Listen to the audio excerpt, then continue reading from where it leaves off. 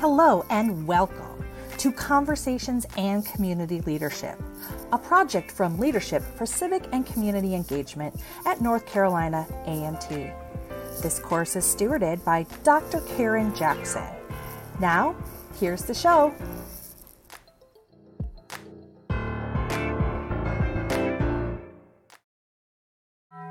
Hello, everyone. My name is Lavelle McMichael, and I am a PhD student at North Carolina A&T, and I'm so excited to be here today to have this podcast with some exciting classmates and some community members around the subject of voter suppression, housing, and entrepreneurship.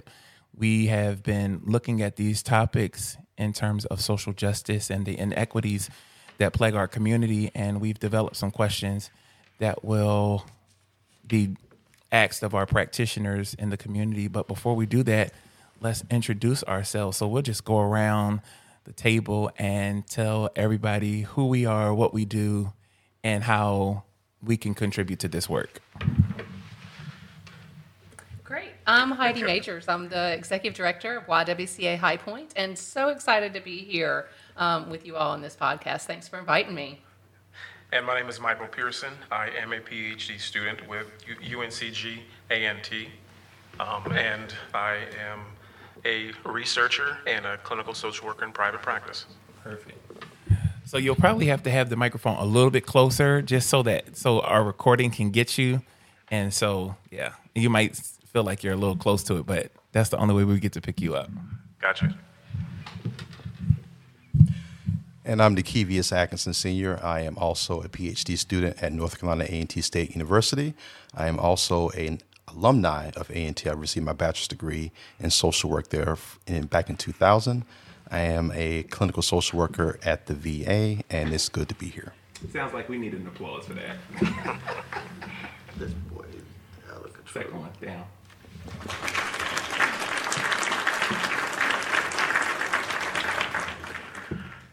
My name is Bradford Gaddy. Thank you for joining us, everyone. I am also in the cohort with Lavelle and DJ at North Carolina A&T. We are glad to be providing this interview today so that we can inform the community. We look forward to engaging with our guests, and thank you for being here. That should be crickets, but we're good. So I'll start off with the questioning around voter suppression, and really wanted to ask both of you, and you can go in any order that you want. What are the areas in your particular community that you've seen voter suppression perpetuated, and who are those key stakeholders that are involved in that? And if there's any type of initiatives to help reduce it, if you know of any, please let us know. Well, I'll say, speaking on behalf of someone who lived in Greensboro, I was directing a shelter for about 8 years or so. And one of the things I noticed is voter suppression happening with folks that are poor, and specifically that are homeless. They may not have the access to voting ballots or ability to go to voting places. And so that's been a major concern, I think, within that community. I would agree. In High Point, we also see the same. And in addition to that, transportation is a huge issue here in High Point for many of our individuals, as well as just individuals may not realize that their vote really counts and that their vote needs to be heard. So those are some pieces there. But one thing, too, that all intertwines to a lot of our conversation is work, the work opportunities. For many individuals, they may work 12-hour shifts. They may not know the availability of the pre-ballots and mail-in ballots. And so really it's that education process so that just because someone might not be able to get off of work on the day of, they still can have their voice heard before. But we also need to educate our employers to make sure that they provide the opportunity that everyone can go and vote, because it's a right of us for all citizens. Yeah, I agree with you. And one of the things I think we experienced specifically, I think during 2016 elections in Greensboro, making sure that particularly wherever district that you're actually in, you actually have locations to where you can go and vote, and making sure that Yeah, ballots aren't just at a youth center, but they're actually at local churches where people can specifically go and walk to. I remember a conversation around redistricting in Greensboro, and it being a real big issue specifically around A&T. And that was a hot topic. And some of the key stakeholders that were, pivotal and trying to address those issues were churches and different community officials who were actually in the community working with people to make sure that people had the right to vote. I would agree. Especially with the churches, there's also several groups like NAACP here in High Point and also in Greensboro, the YWCA. We participate in the Get Out to Vote initiatives. I know, we've gone to several locations and community events and into the neighborhoods to get individuals registered because just getting registered could be difficult. Yeah, and you remind me of something. In Greensboro, there's a consortium of agencies where 40 to 50 different agencies get together and they have conversations about important things to talk about, like YWCA, Salvation Army, Goodwill, WLRP, Housing Coalition, and those groups and entities coming together and bringing up these issues on phone calls, including with the Partners Ending Homelessness, has been really beneficial in making sure that we get the word out, spread that word, so that way people can come to the table and know what their rights are and when they need to vote. We also can't forget our seniors, too. I actually, my mom, during the midst of COVID, was actually placed into an assisted living, and when it came time to vote, I really had to advocate for her to be able, she was in a different community than where I was, and I had to be able to advocate for her to have that access to do that. Right. So we see so many subtle things that really make a difference in the overall impact that voter suppression has, whether it's with our seniors or marginalized communities. So thank you both for your responses. You're welcome. You remind me, can I add something? And try to talk right, if y'all could talk right in there. There's an echo. Yeah. Is it crazy? It's better when I hear you. Okay, how's this? Yeah, that's good. There's a big echo. The one thing that I was going to say was specifically in Greensboro, when it comes to churches, I recall, there was some issues with,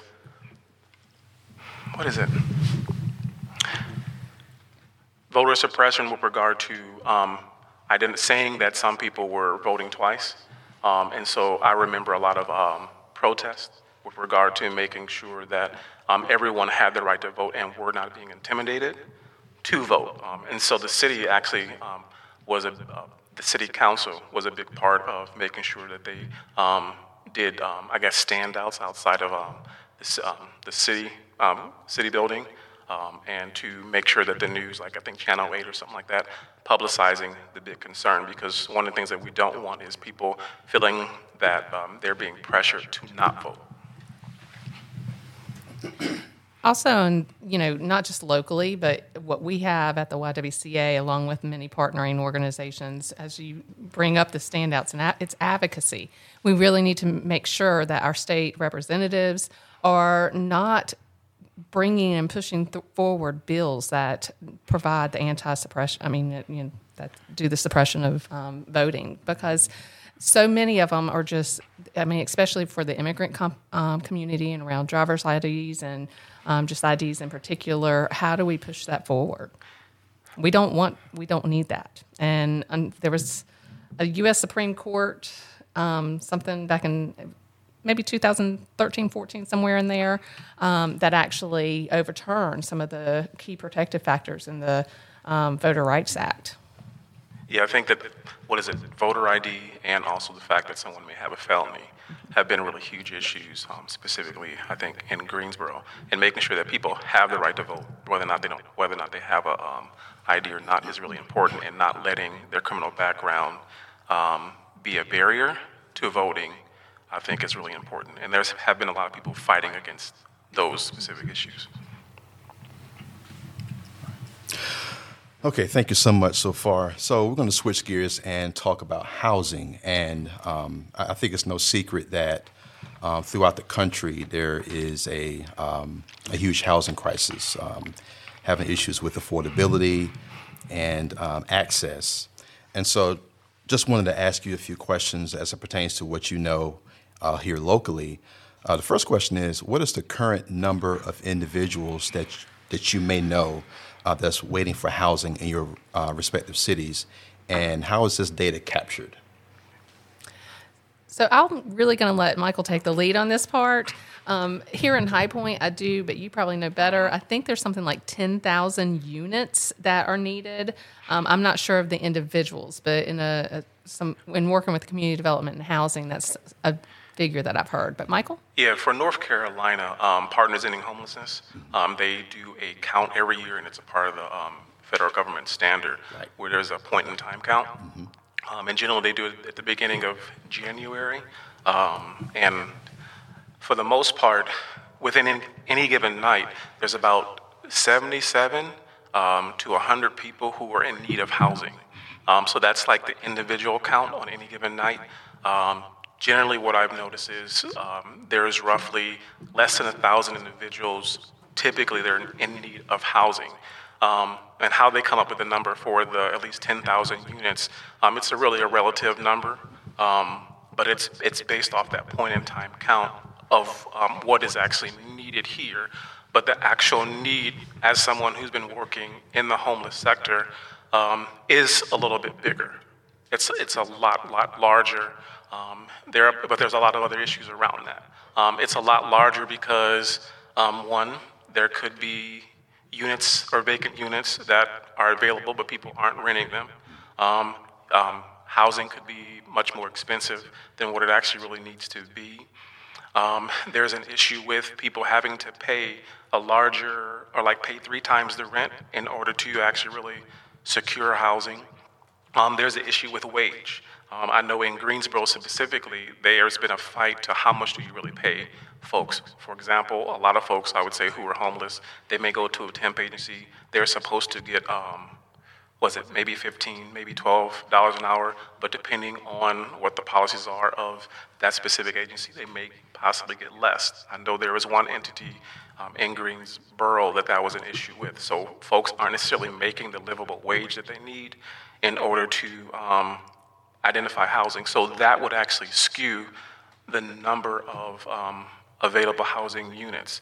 I can probably keep going on and talk about COVID-19, because COVID-19 actually increased the level of homelessness among individuals and families. They may not talk about how many families actually really are at a lack of housing, but that number is just sometimes very difficult to count. And I just happen to be privy to the fact that, Greensboro is also a part of Durham, it's also a part of Raleigh, it's a part of Forsyth County, it's a part of High Point, only because there's a lot of commuter traffic in and out. And so that's another thing that makes it very difficult to actually really put a number on the housing that's needed. But one of the ways that they actually do that is through housing studies, where you really look at, per capita, the number of people that are coming into the city, or the number of people that are actually homeless or in the shelters, and it gives you kind of a relative number. And are you aware of any initiatives that are in place in your respective cities that's addressing the housing deficiency? And if so, was any feedback given by members of the community? Well, I can tell you, between Greensboro and High Point, I have experience where they're actually really doing a good job of working together to improve what is going on in housing. Has that always been the case? No, it's not. It has not always been the case, but in the past few years, I would say post-COVID-19, I'm almost say 2 years before COVID-19, there was started to be an uptick in really the cities working together to address the issue. And then post-COVID-19, there have been opportunities made available so that way they can do that. Like, for example, money is a really big factor. And between the two cities, and this probably goes into another question, but they've been trying to bring in business so that way it can change that dynamic of what's going on with the ability to house. They've been trying to bring in, other contractors to help improve housing. For example, one of the things they did was they agreed to having tiny homes. We're building tiny homes to kind of improve the type of housing that are out there for people. I can say specifically in Greensboro, I think particularly during the winter season, they started looking at these different mods. And the mods, and I think Open Door Ministry in High Point, they actually did that at one point. We brought in some mods because it's something that's common in California and Utah, and it's another form of living.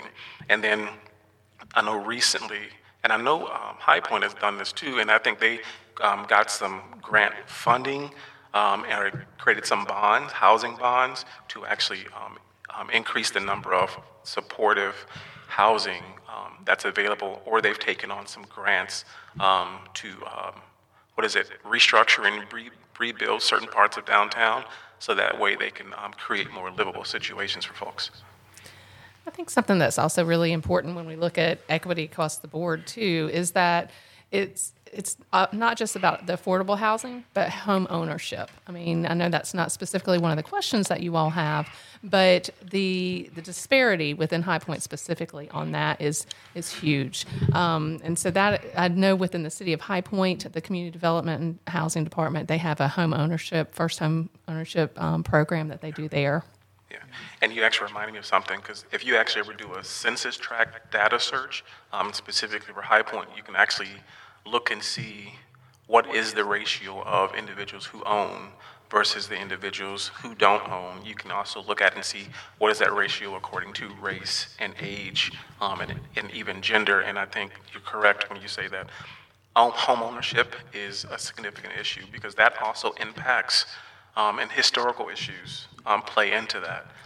It impacts that housing, because the less likely people are to own their own home, the more likely they are to experience this transitional style of living and housing not really be readily available.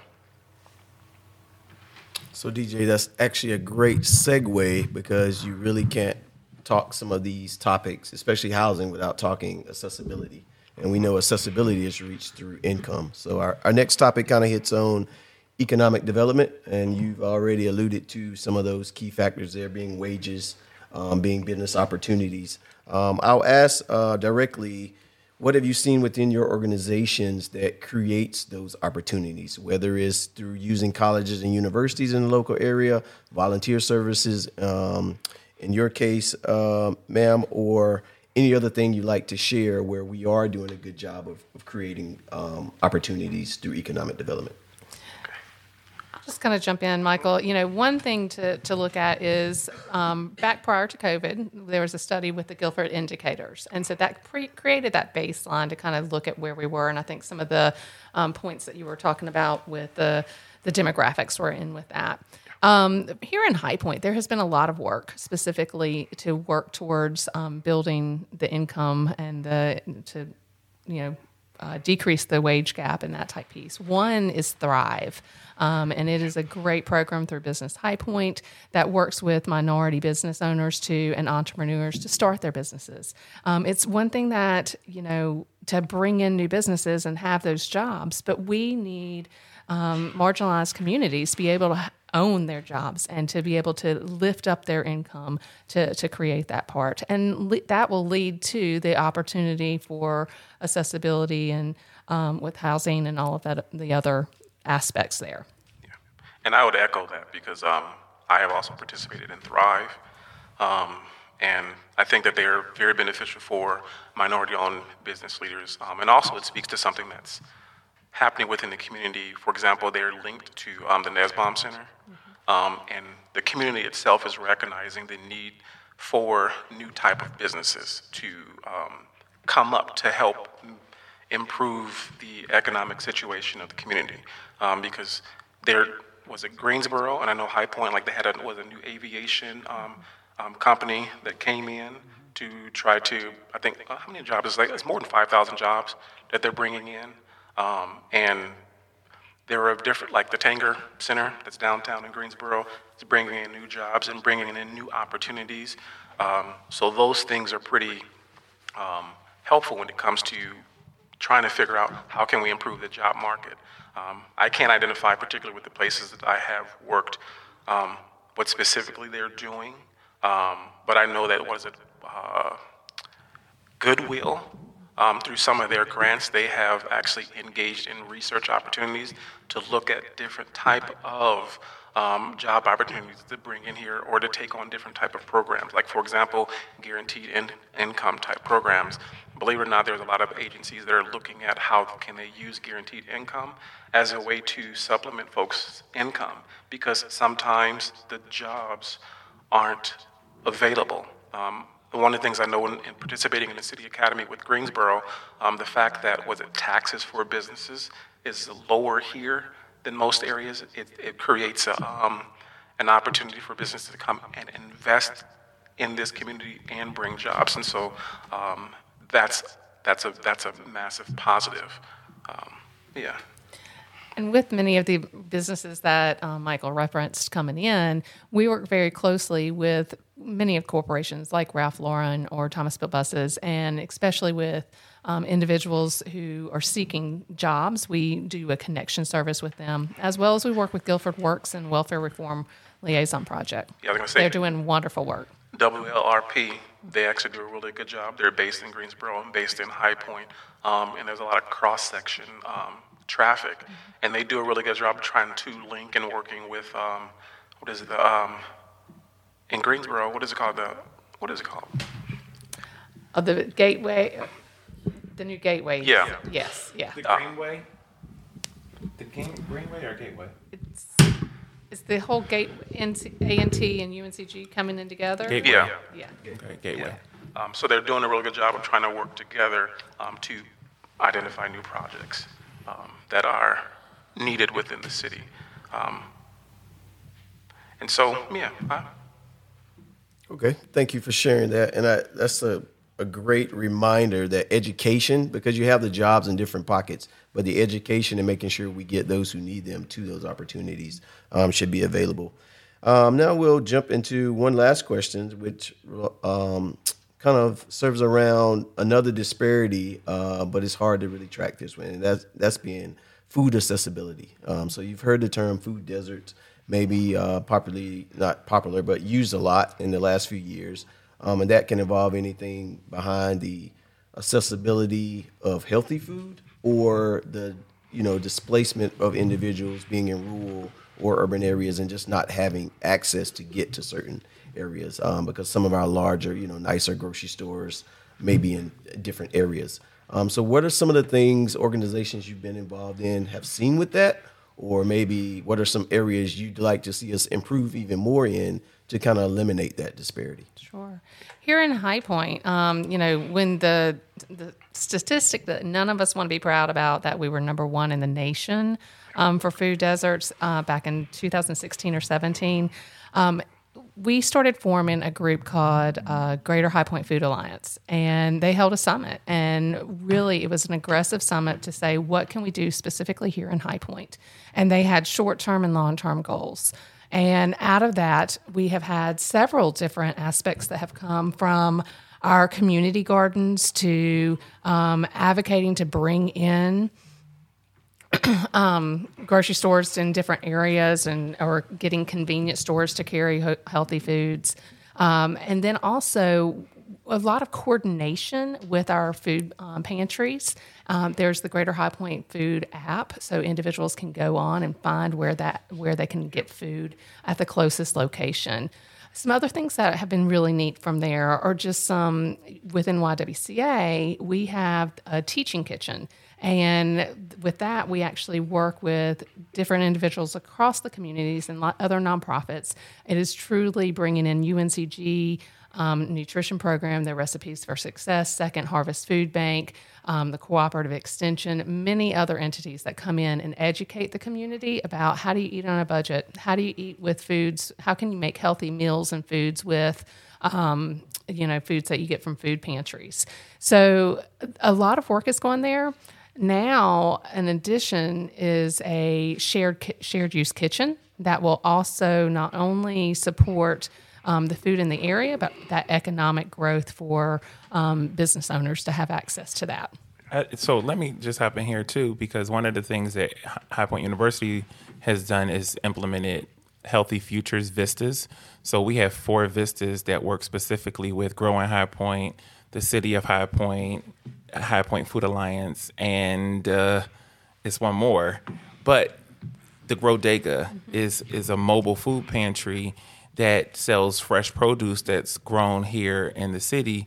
And my church in particular, every Sunday right after church, people can walk out of church to purchase fresh produce from that, which is, and it's, if they have an EBT card, they get 50% off the purchase. So we're making healthy food accessible. So that's one of the things I feel like as a community, High Point has really done well with mobilizing all of the food programs into one like co-op type of feed off of each other, and what we don't provide, you provide, and then how do we get this to the people versus the people having to come, because we realize people in my community, it's not just a food desert, it's a transportation desert. There's no grocery store in walking distance. So knowing that we have to get them that, and it's been a hit every Sunday. And I think the Greater High Point, I mean, you mentioned it well. Grodega is amazing, and they've come out to the YWCA, and if we have English as second language classes, they're there for our immigrant population to be able to have access. But the other piece is just really a connection of utilizing the resources in the best way. During COVID, Greater High Point Food Alliance was able to utilize this coalition and cohort to bring in dollars where we were able to provide food boxes and distribute food boxes throughout the community. And you remind me of something when we're talking about this topic. There's an individual whose name I'm going to bring up. Her name is Lisa McMullen. I don't know if you know her at all. But in Greensboro, she engages in these discussion groups, and she started a business, I guess, on east side of Greensboro, because that specific area after the hurricane was experiencing a lot of issues. It's the massive food desert, and once upon a time there was a grocery store there, but then because of affordability, the grocery store moved, and the community, many community members want to address that issue, so that way those folks get food. And I bring that up, it's because there's a lot of community members recognizing the areas in which there are actually needs, and they're finding creative ways to tackle that need.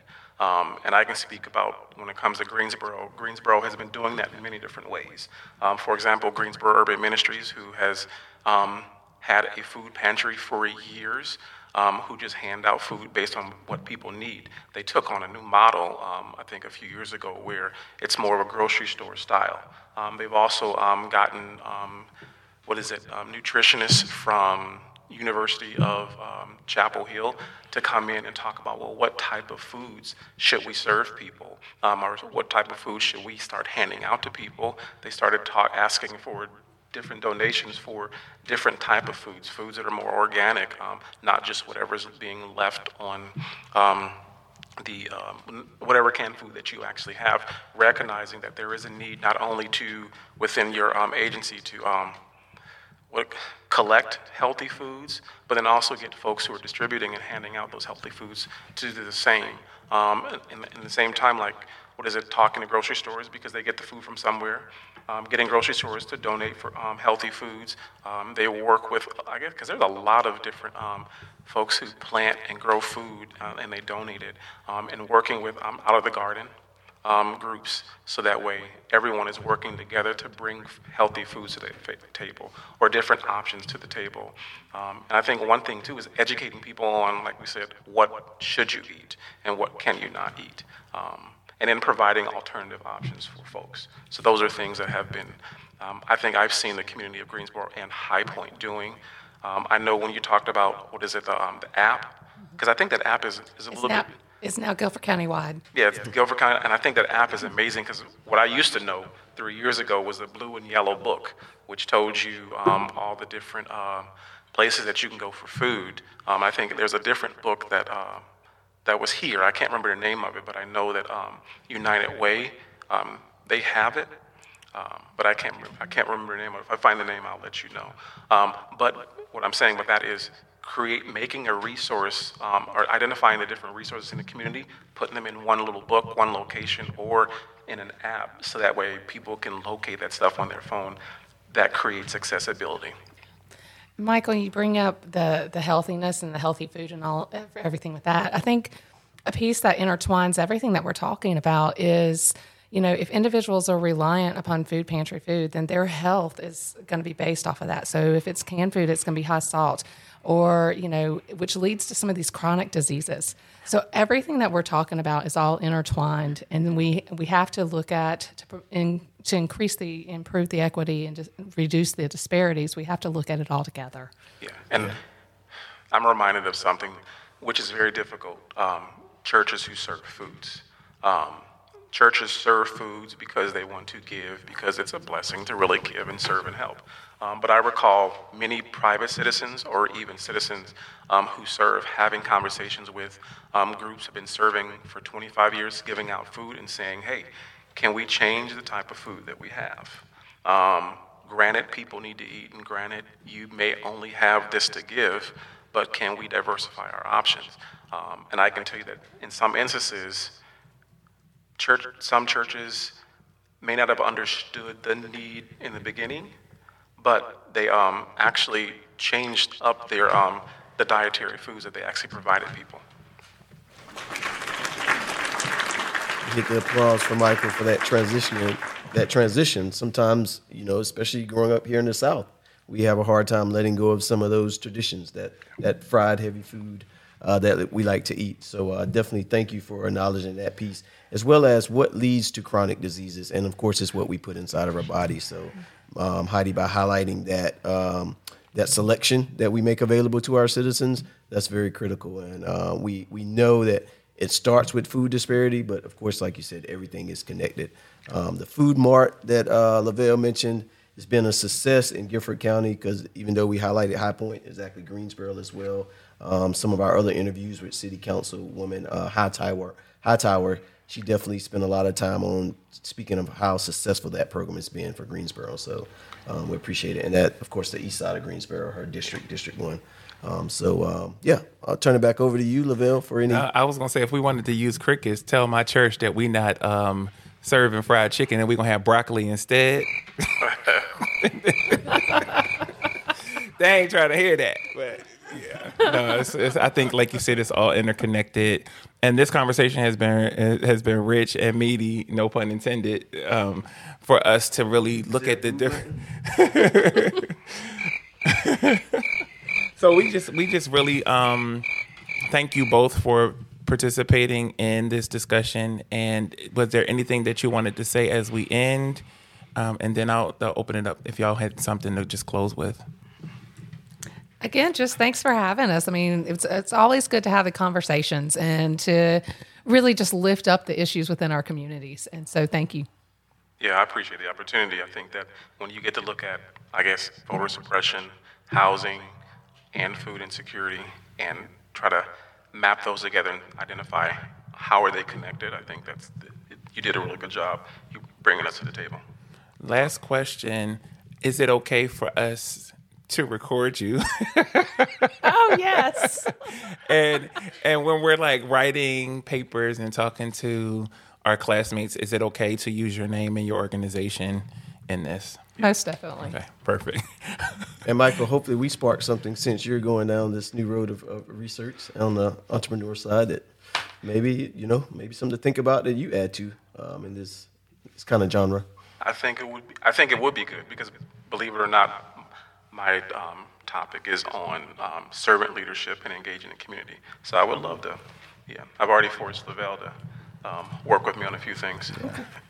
I'm with it. So thank you so much. Anything you want to say before we close? All right. Well, thank you so much. We appreciate it. That's a wrap, y'all. That's a wrap.